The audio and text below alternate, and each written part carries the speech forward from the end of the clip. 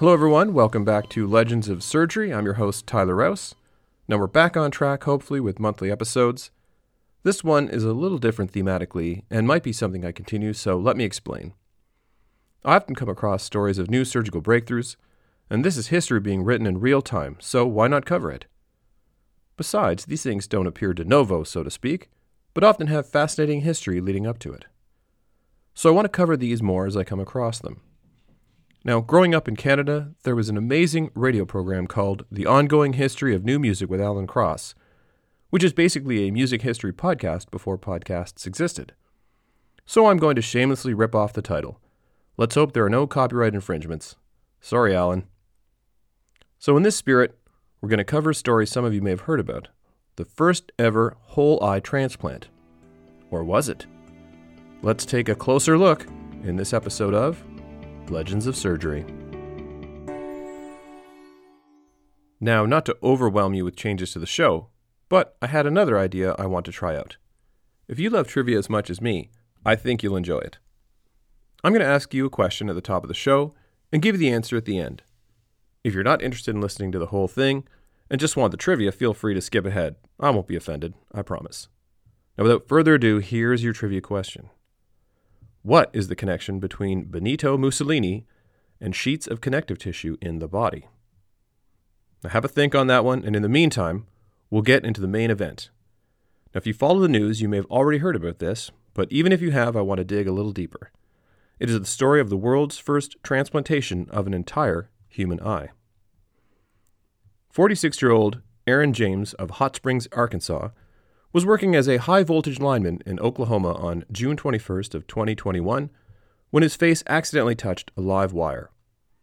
He received a 7,200-volt electric shock which caused severe burns to his face.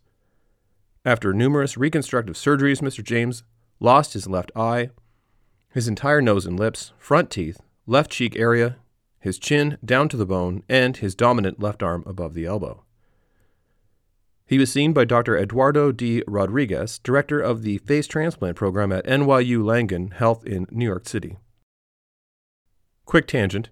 The origins of NYU Langone Health began in 1841 as the Medical College of New York University. It was started by pioneering vascular surgeon Dr. Valentine Mott, along with 5 other eminent physicians and scientists, with an inaugural class of 239 students.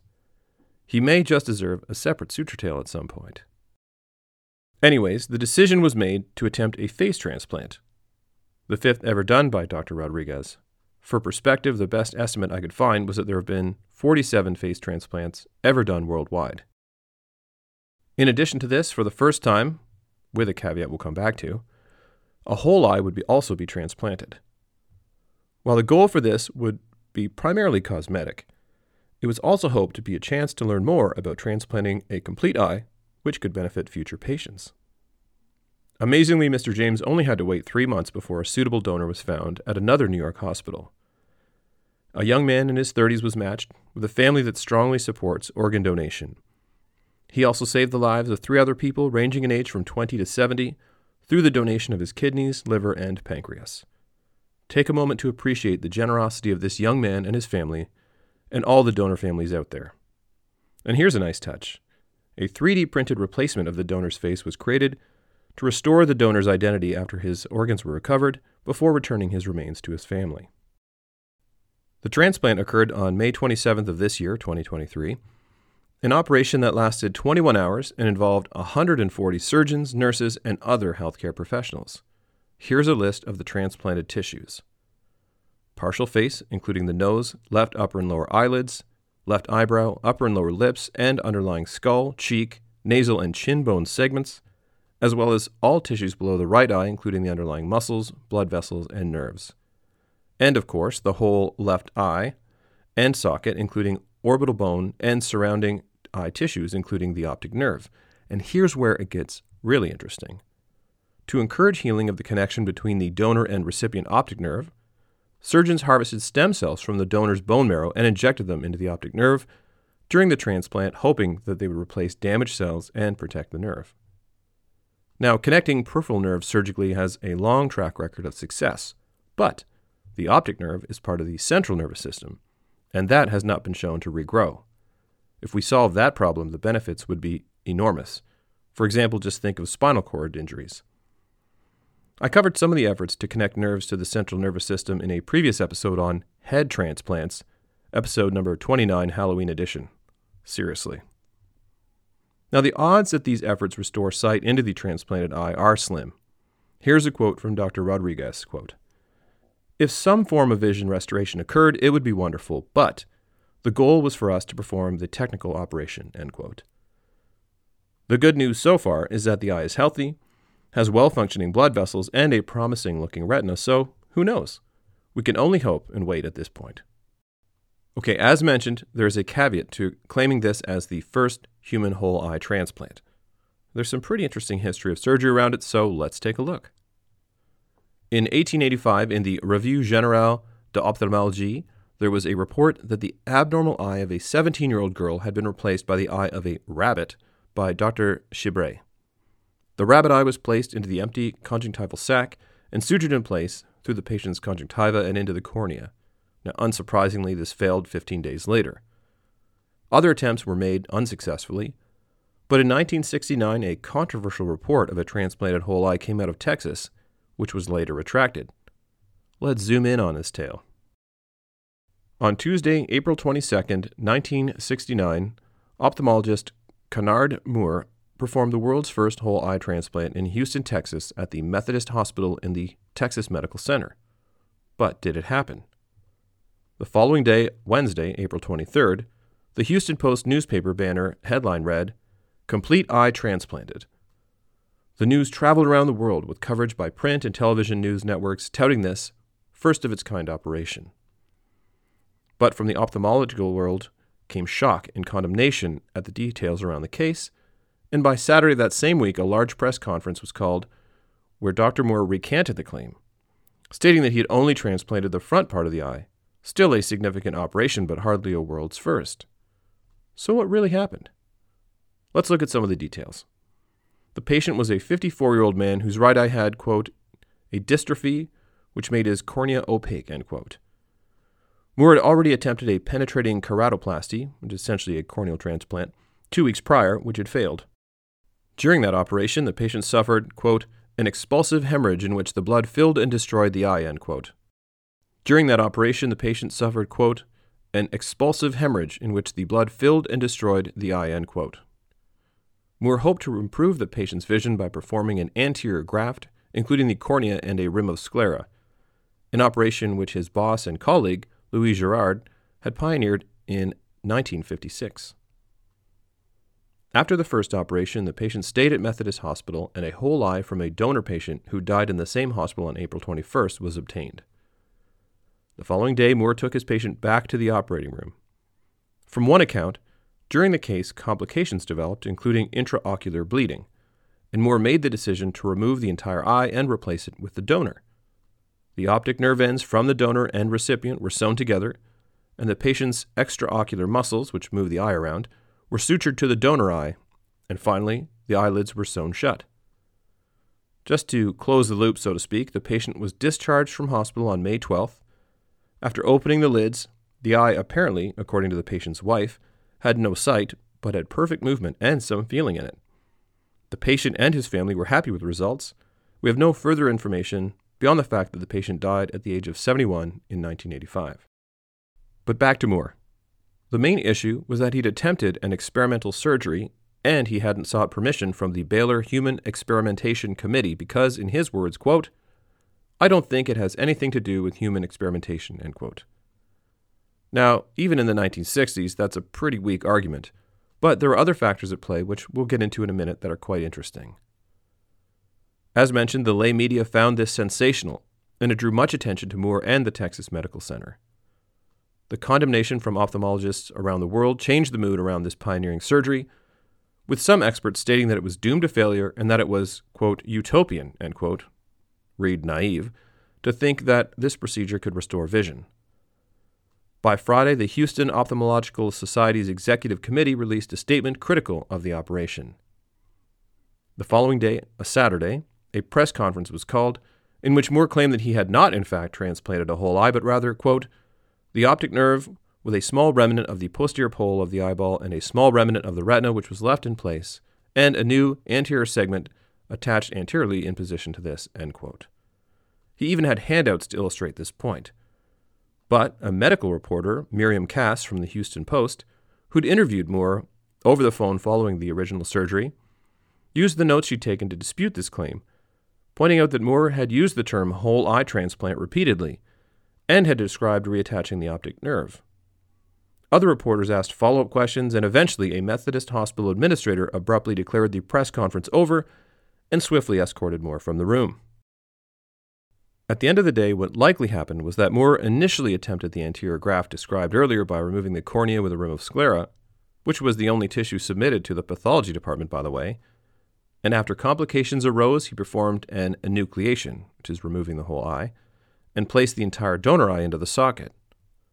Why the enucleated eye never made it to the pathology department is a mystery that will remain unsolved. So what was happening at the Texas Medical Center and Baylor College of Medicine that made this a particularly sensitive issue? Well, the head of the executive faculty committee was none other than our old friend, cardiac surgeon Michael DeBakey. See episodes 85 and 87. And if you listened to those episodes, you may recall another transplant-related controversy, one that had occurred earlier, just a few weeks prior, in fact.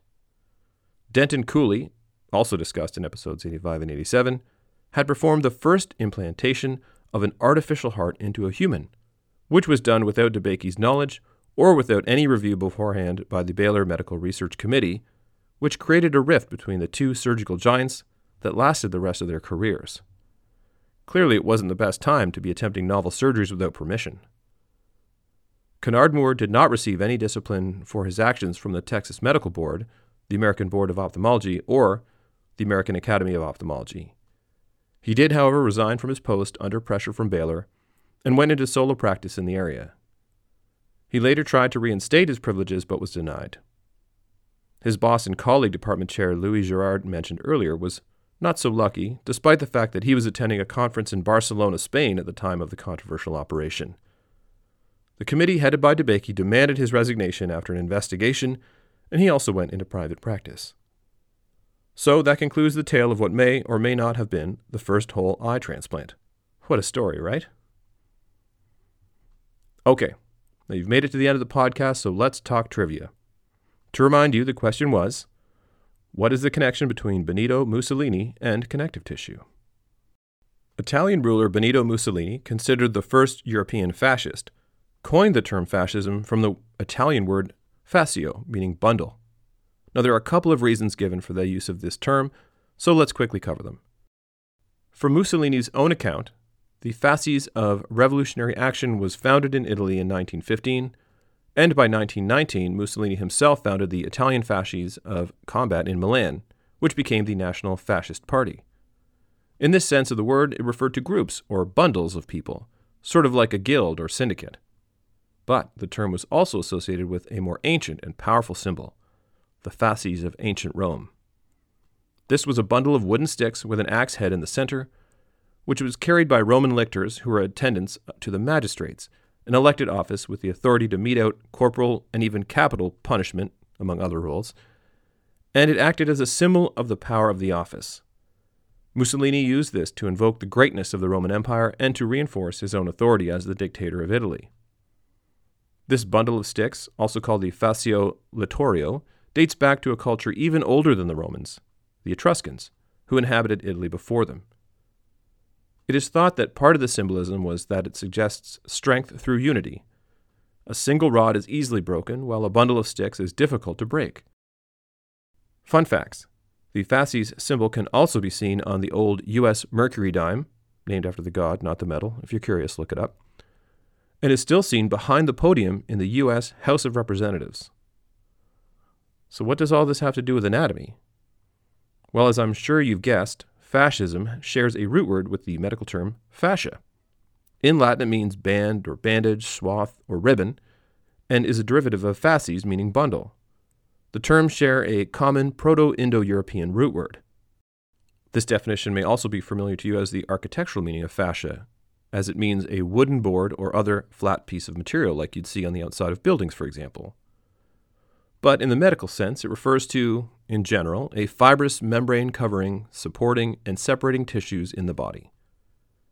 It was first used in English medical discourse in the 1615 anatomical text called Microcosmographia, a description of the body of man, written by Hekia Crook. He was the court physician to James I, and, fun fact, was the first qualified doctor to be appointed the keeper of the Royal Bedlam Hospital. This institution actually dates back to 1247 CE, when it began as the St. Mary of Bethlehem Hospital. At some point in the 14th century, it began to specialize in the care and control of the insane. Well, why am I telling you this? Because the hospital began to be referred to colloquially as bedlam, which is where we get the modern use of that word, to mean a scene of uproar and confusion. So the next time you describe a scene as bedlam, think about how you are in fact invoking the name of a medieval English insane asylum. Now you know. So, the answer to the trivia question is, essentially, that fascism and fascia share a common meaning and origin. That wraps up another episode of Legends of Surgery. I hope you enjoyed it. In the meantime, please rate this podcast on Spotify, iTunes, or wherever you download episodes and leave a comment there, or follow me on Twitter, or now called X, at Surgery Legends. Like us on Facebook at Legends of Surgery, or send an email to legendsofsurgery@gmail.com. I'm also trying to post more on Instagram and Threads, so look for me there too. I'd love to hear from you about your thoughts on the podcast or ideas for future episodes. And as always, thanks for listening.